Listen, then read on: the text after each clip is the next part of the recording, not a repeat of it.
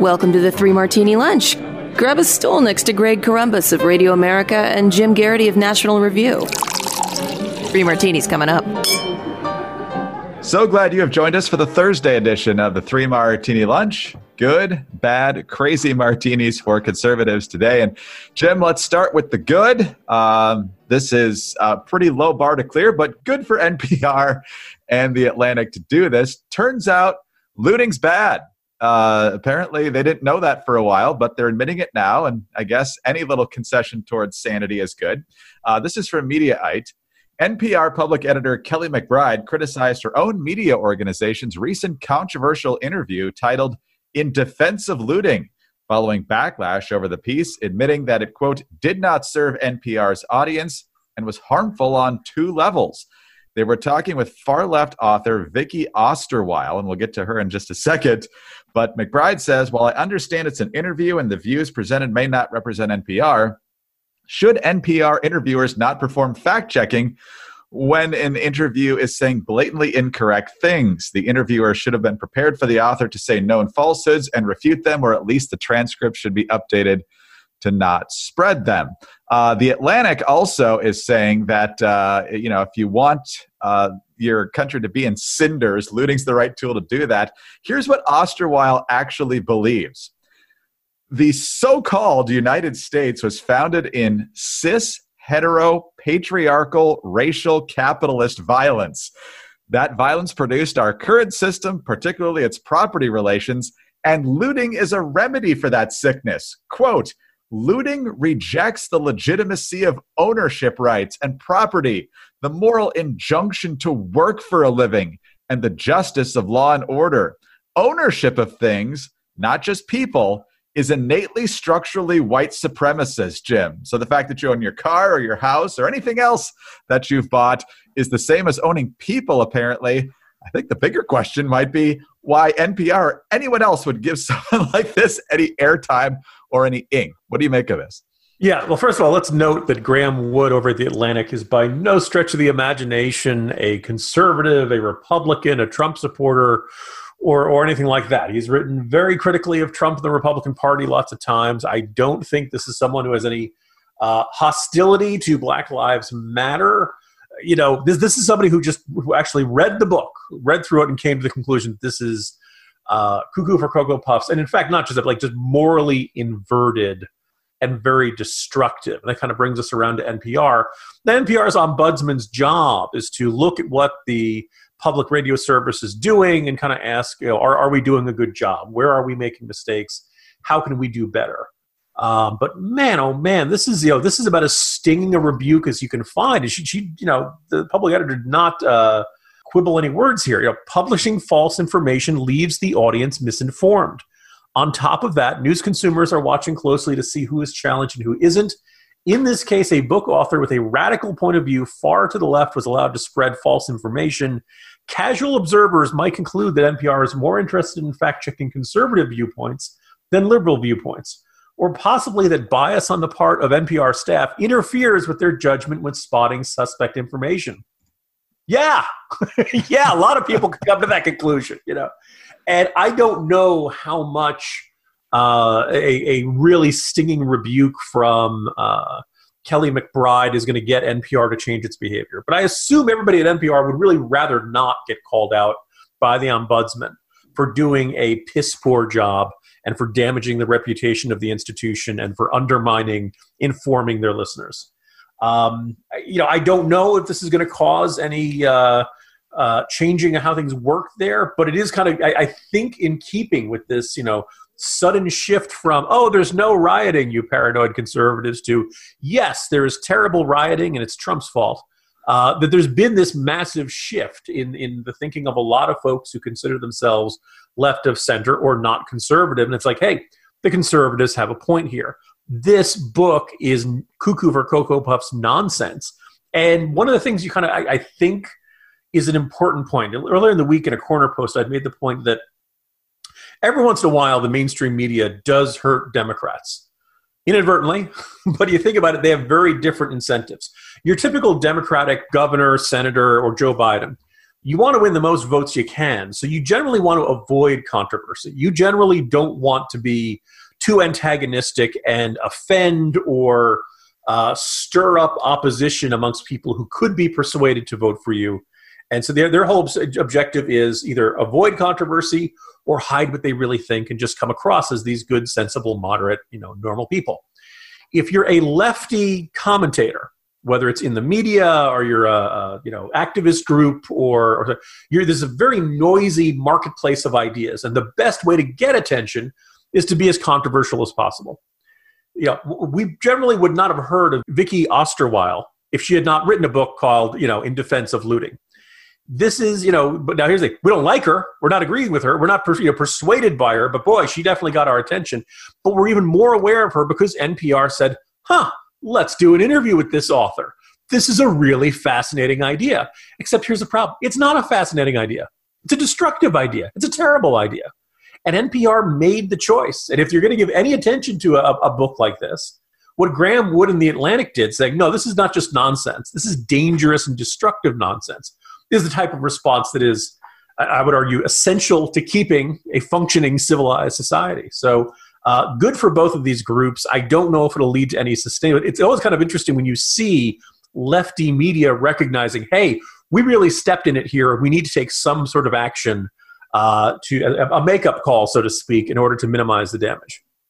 This is the second day in a row where insane ideas have been put out there for the public's consumption. And it's only when there's backlash that the institution says, oh, you know what? Yeah, we didn't really mean that. I noticed there wasn't an NPR reaction to this the way there was a New York Times reaction to Tom Cotton's op-ed. Right? I mean, this is where, you and I were kind of chuckling the other day. We're like, nobody around the table says, hey, this is not a good idea to say we should get rid of the Washington Monument. It says something about NPR, but at no point in the process did any editor or anybody who was involved in bringing things to the listeners said, hey, are we sure we want to write this kind of really soft focus, friendly interview with a book called In Defense of Looting? Couldn't that create the impression that we at NPR are okay with looting? And we have a large office in Washington where people know where it is. We don't want people to loot that. So maybe we shouldn't encourage that sort of thing.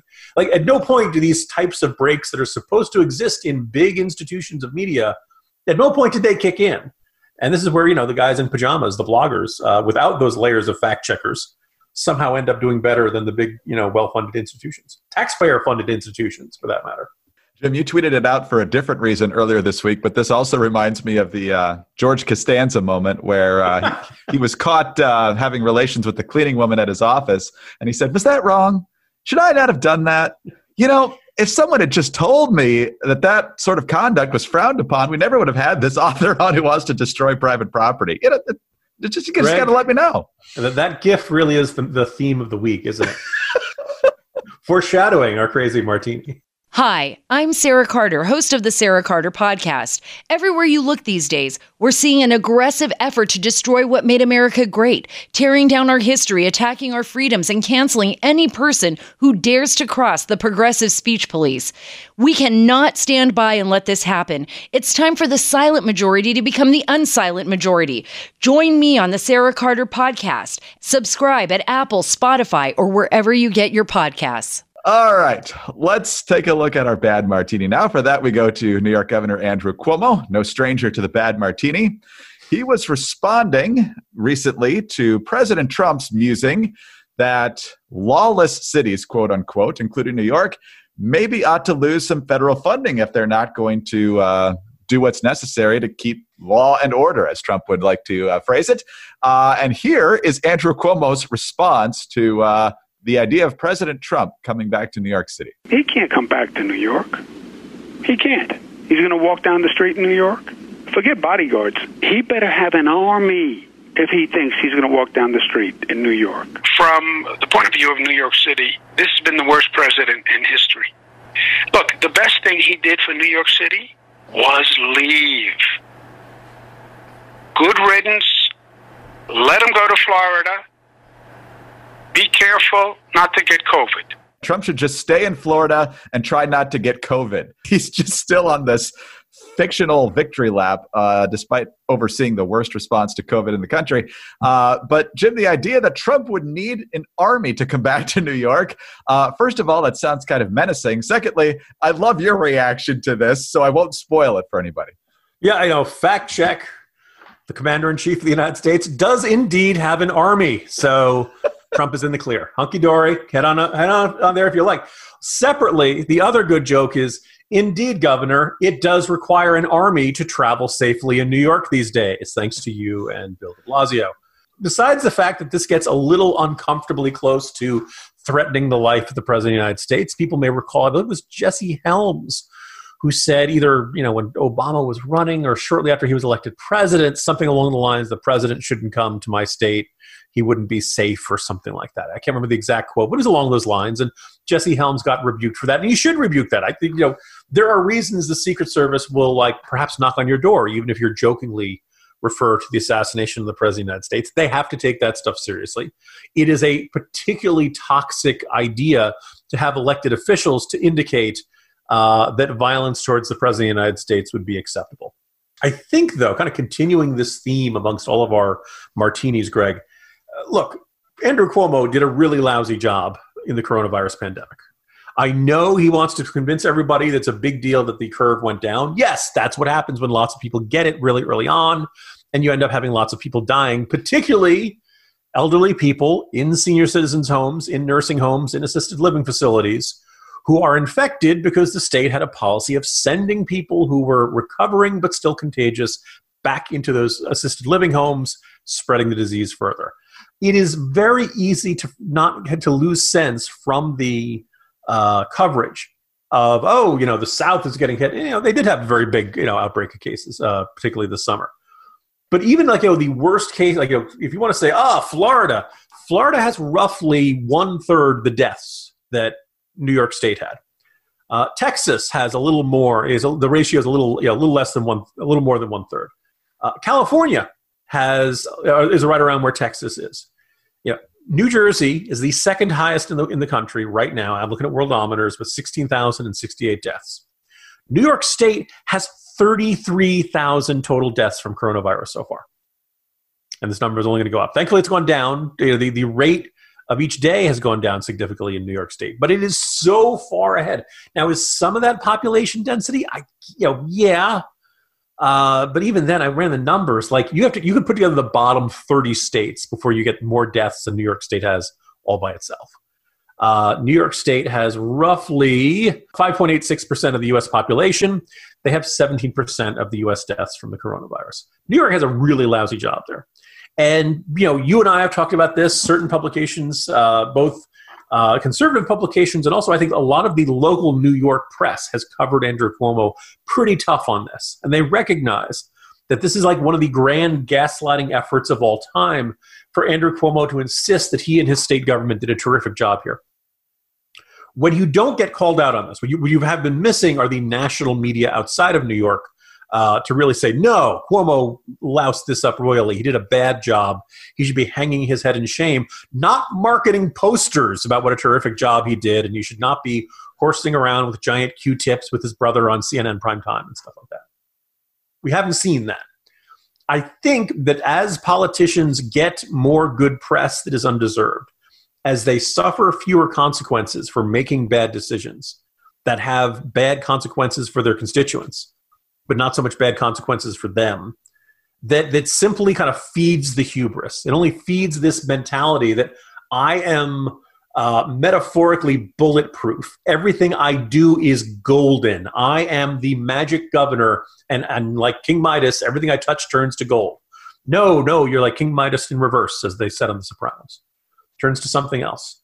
Cuomo really needs to be rebuked by this. He's not getting rebuked, and as a result of that, I think you're only going to see him get more and more outrageous in his statements, because there's never been a point where somebody has said, oh, Governor Cuomo, you went too far here. You are not the hero you think you are. You've done a terrible job, and we in the media are now going to hold you accountable. Jim, I don't know if you saw the poll recently where in New York City specifically, not statewide, Andrew Cuomo is still absurdly popular, but Bill de Blasio is pretty much dead even. 45%, I think, approval, 46% disapproval, which might mean that since he's up for re-election next year, and I assume he's so arrogant he's going to try to run again, that he might actually be beatable. I have no idea who would be a credible upgrade in New York City, since it would have to be a Democrat, I assume, at this point. But the fact that the people have not been completely snowed over when it comes to the incompetence of Bill de Blasio is a little bit of a silver lining in all this, I would think. You know, Greg, right now for New York City, I don't live there, but I still, have roots there, still have friends who live there, still have family in the area. I'd really rather that city got itself turned around in better hands. So right now, I would prefer as mayor any other human being in the city of New York or any groundhog.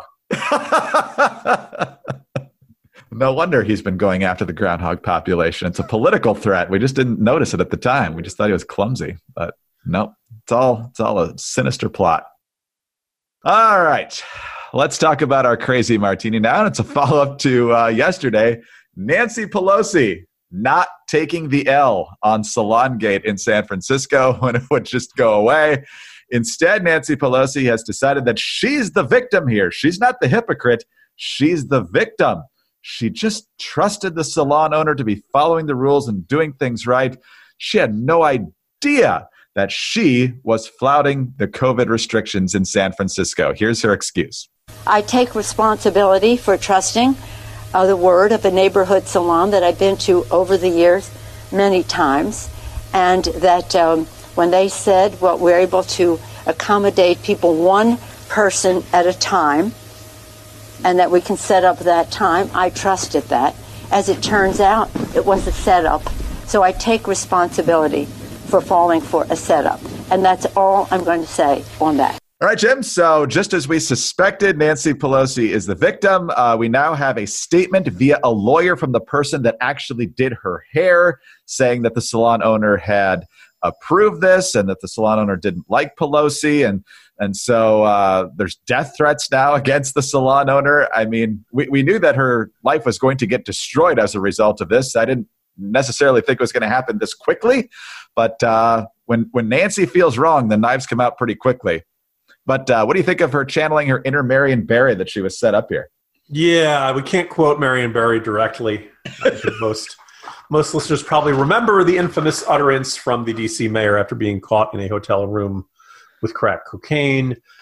Here's the thing. She could have said, and she kind of alluded to this in the first statement. It was the subsequent statement yesterday where she really laid out the "they're out to get me" comments that really are a little more Alex Jonesy than I think she intended to go here. Yesterday in the Corner Post, every time I write about, if you've watched Nancy Pelosi, you see a lot of statements. You're like, what is she saying?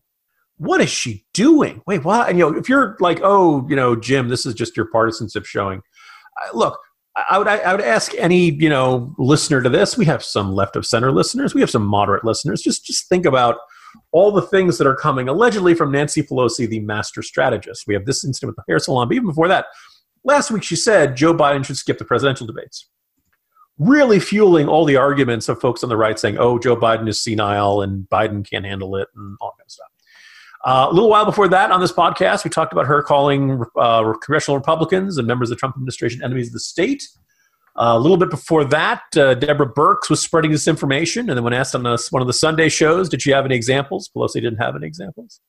Go back to this tearing up the State of the Union, all the shenanigans with the coronavirus relief bill, trying to put in state and local tax deductions back, and abortion funding, the photo op with the Kenti cloth, her declaration that the police reform bill would be worthy of George Kirby's name.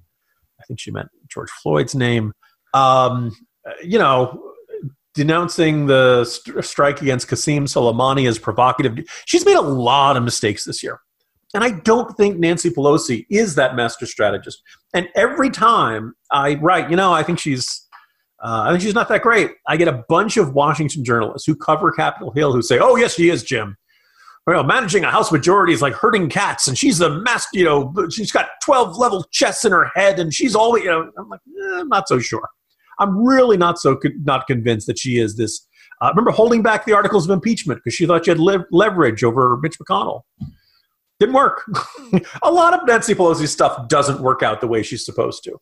And one of the things, just as we were just saying a moment ago about Andrew Cuomo, when you are in a heavily Democratic state or district, you can make a lot of mistakes before it starts to endanger your odds of reelection.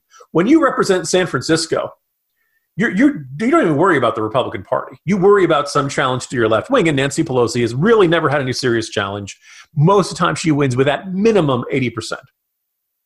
So you're talking about somebody who is effectively insulated from the reality of modern politics for almost everybody else in the House and almost everybody else in American politics. I'm sure you can find red districts that are, R plus 27 or something like that. But by and large, Nancy Pelosi never has to worry about saying something stupid that could end up costing her seat. So also that she's been leader of the Democrats in the House for well more than a decade, both as Speaker and then as House Minority Leader. And she's always had this, everybody else needs favors from her. You're a leader. There's not a lot of House Democrats who want to say, Madam Speaker, you're doing a crappy job. Because if you do that, you're on the outs with her and you're in deep trouble. So she's probably surrounded by this constant bubble that moves with her, telling her how good her decisions are. And finally, she's 80 years old. Dad turned 80 this year. I love the man.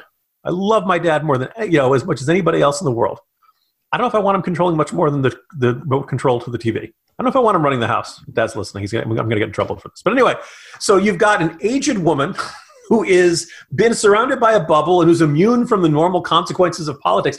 Maybe her political instincts aren't as terrific as she thinks she is, and that her fan base does. And I can't help but suspect that every time I say, yeah, Nancy Pelosi steps in it a lot, and I see other Washington journalists who cover Capitol Hill and who I presume have sources in Nancy Pelosi's office, or maybe Nancy Pelosi is a source herself, and who want to stay on good terms with the person who is a reliable source to them. They feel almost obligated to say, oh, no, she knows what she's doing. She's really good at this job. Trust us. I have this sneaking suspicion that they have this need to support this narrative of Nancy Pelosi, master strategist. When you see this, and think about what the facts were here. Nancy Pelosi could have initially said, I thought this was okay. I know they were changing the rules on September 1st. I didn't realize they said it would only be okay outside. I thought it was okay inside. I messed up. I'm sorry. That would have diffused it pretty quickly. I think the next step was, she didn't wear a mask. It's not bad, not good. But she said, do you wear a mask when you shower? Well, look, most of the times when I go to the salon, if they do the hair thing, they do the little sink thing. You recline back. The woman does the spraying with the stuff. It's not like you're stepping into your shower stall or bathtub at home. So I'm not sure why you would feel a need to, say, oh, it's ridiculous to expect her to keep a mask on. But she chose not to take a mask. Fine. Take the L. Get slapped on the wrist. The story will pass. By saying, oh, no, this was a conspiracy to get me, then you're extending it another day. And what Pelosi's illuminating here, it's the letter from the hairstylist herself makes the observation, a fair observation, that Nancy Pelosi does not set the rules for the city of San Francisco or the state of California. That ultimately the problems of if you're a hair salon owner and you're upset with the rules, you should be taking it up with the mayor or the governor. Speaker of the House does not set it. Now, if Nancy Pelosi thinks these rules are bad, she could call up the mayor and say, hey, these rules are bad, you should change them. She could call up Governor Gavin Newsom and say, hey, these rules are bad, you should change them. Wouldn't necessarily guarantee the rules would get changed, but there's when you're Speaker of the House, people listen, people take your call. There's a good chance you could, depending on how much pressure you want to apply, you could get those rules either adjusted or changed in some way. But if Pelosi wants to say, this is ridiculous, I should be able to get my hair done inside the House, fine. Lots of Americans feel that way. They don't like the idea that Nancy Pelosi can get it done and the rest of the people can't get it done. And a letter from the stylist implies or suggests the salon has secretly been cutting people's hair since April. You know what it starts reminding me? When you have something that's always been legal, and then all of a sudden the government says, oh, this thing you've been doing the whole time, we've decided it's illegal. Greg, what that kind of reminds me of? What's that? Prohibition.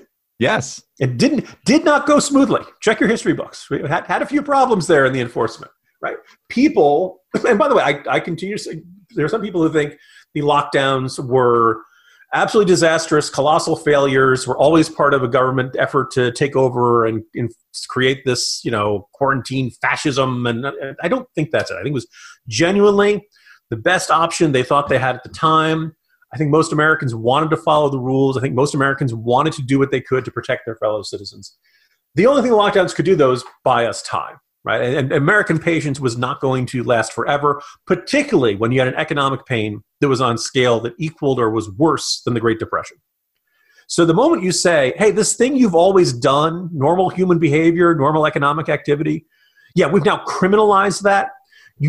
People are inevitably going to turn towards a black market. People are going to start saying, oh, I still want my haircut.